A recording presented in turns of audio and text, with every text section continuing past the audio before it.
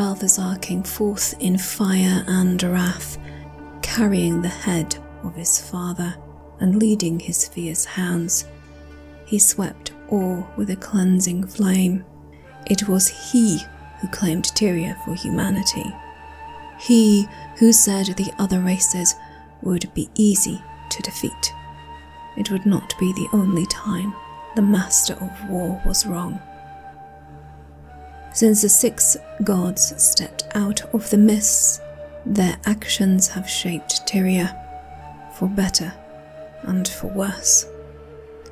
Balthazar, the god of fire and war, has left his mark on every continent, a legacy of violence rivaled only by Abaddon.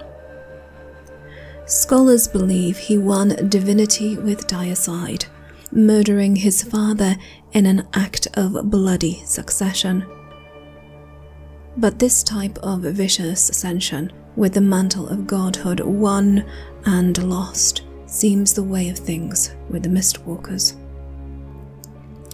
Doom, the fallen god of death, was ousted by Grinth. Cormia absorbed Abaddon's power after his defeat at the hands of mortals, and we know that Balthazar's own brother, Menzies the Mad, attempted another such a bloody coup not 260 years ago. It was only with the aid of mortals that Balthazar prevailed against Menzies and his demonic forces.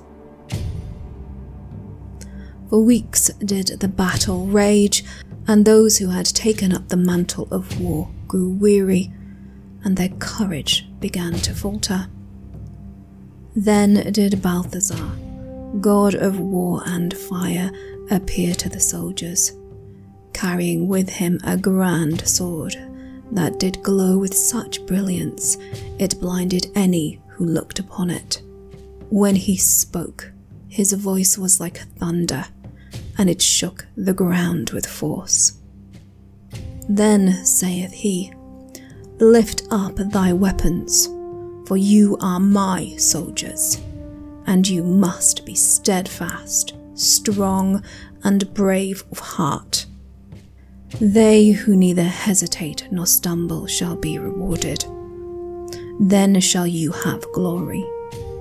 Then shall your deeds be remembered for eternity." Then did he release from his sword 100,000 flames, which encircled the soldiers. For this was the flame of courage. And forthwith did they follow the god into battle without fear or hesitation. Thence was the enemy struck down. The god of war has inspired countless generations in name and deed on the fields of battle. Patron god to fire elementalists, warriors, monks, and paragons, he is forever linked to the season of the Phoenix in the Elonian calendar. The Zaician order of antiquity honoured Balthazar and practiced his rites and ceremonies. On the battle isles, these warriors held tournaments in his name, living and dying for the god of war. Walking upon the battlefield, strewn with the dead, Balthazar, the god of war, blessed each of the corpses for their valour, until he came across one who had not fought, but cowered. Balthazar could smell the stink of fear, and so he reached into the man and pulled forth his soul. He held it in place as he scrutinized it. The soul was no more courageous in death than it had been in life, and it trembled and whimpered. It bowed its spine and hid its face. "You," said the god, "do not belong here. You sully these brave men and women who died in honourable combat. You will cower behind them no more." Balthazar folded the soul, bent it, broke it, crushed it until it was hidden inside his clasped hand. Then he opened his mouth wide and shoved the soul in, consuming it whole. Once it was gone, Balthazar shouted to the dead, "You carried this coward when he lived. Now I carry him, for he serves as my reminder that strength and courage are never to be taken for granted."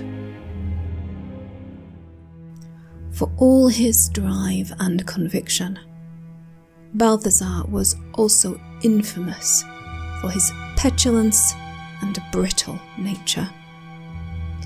When the god walked Tyria 1,000 years ago, the ritualist Colai challenged Balthazar to a game of noon. His village had offended the god through some long-forgotten breach of etiquette, and the master of war intended to raze the village and end its inhabitants. Colai sought to win its salvation, and Balthazar laughingly accepted the challenge.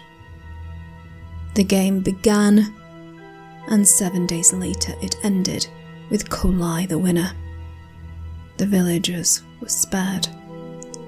But, in a fit of anger, Balthazar slew Colai.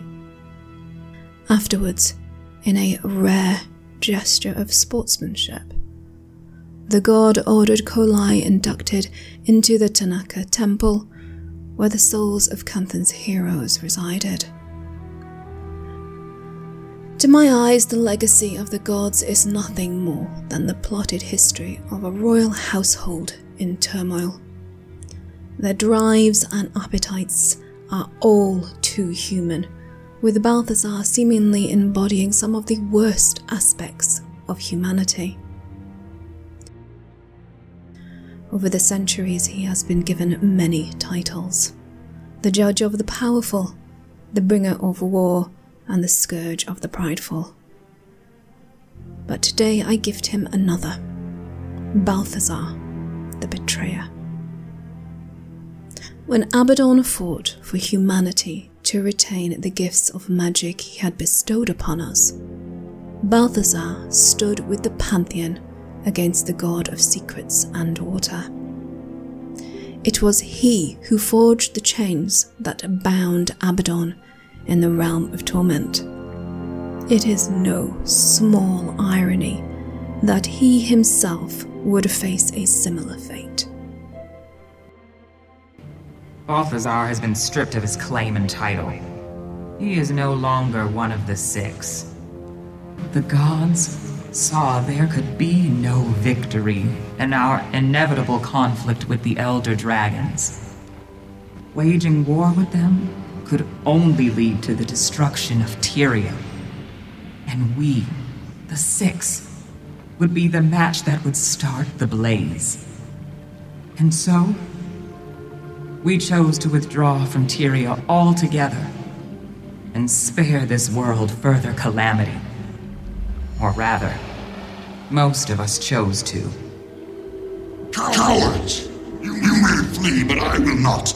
I do not avoid conflict. I am conflict. The Elder Dragons will die by my hands, and their power will become my power. Balthazar was blinded by his pride. The dragons are beyond even the gods, a raw, primal force without equal. Whether he won or lost, by his death or theirs, Balthazar's ambitions would bring about the end of Tyria. The rest of the six, Dwayna, Brenth, Melandru, even Lissa, reached an agreement. Balthazar had to be dealt with. If you won't join the fight against the dragons, I'll see you all burn with them. Cowards! All of you! We stripped him of his power and chained him in the mists.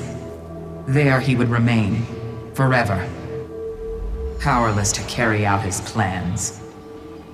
Mark these words. When I'm free, I will strike you all down and claim your power for my own. I will not be dismissed. I am Balthazar, mightiest of the six. And I swear to you, you will scream your allegiance before the end. Balthazar had betrayed his kin and forsaken all those who honoured and worshipped him. Stripped of his powers and shackled in the mists, Balthazar languished, impotent and filled with rage, as he endlessly plotted his revenge. He would be there still, but for a chance encounter with Tribune Richlock Brimstone. It's easy to lose track of time in the mists. Finally found Sohathan. Its flame had been extinguished. Then I saw the stranger, in chains. He told me he could reignite my sword. I didn't ask his name, or why he'd been imprisoned there. I only asked him to restore Sohathan's flame. To repay the favor, I used the sword to break the chains that bound him. When I did, a portal opened. He told me it was a passage out of the mists. A way home.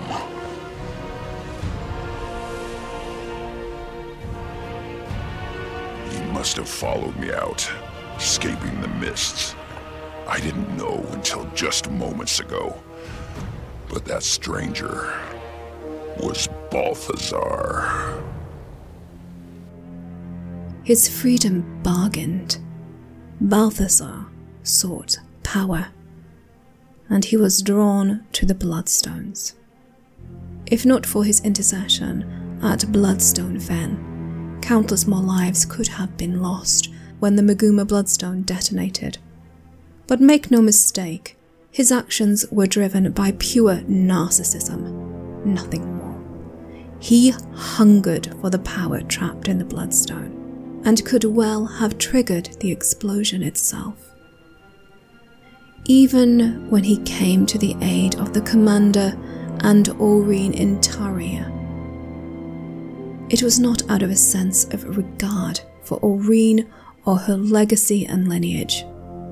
Her and her powers were preserved solely for his own purpose.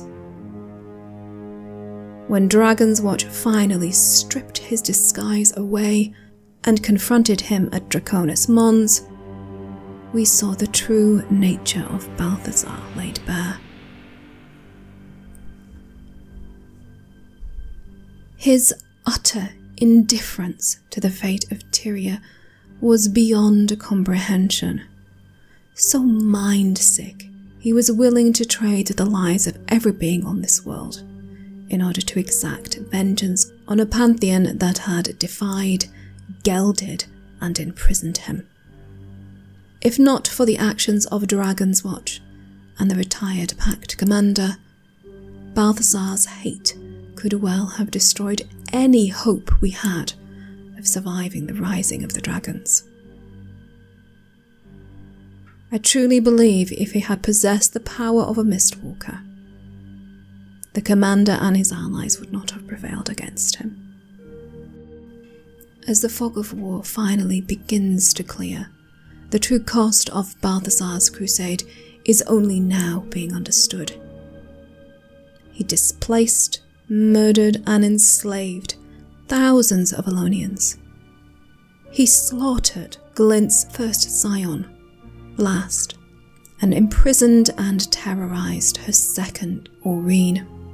Even in death, he wreaked havoc, as the magics he had stole spilled out into the world again.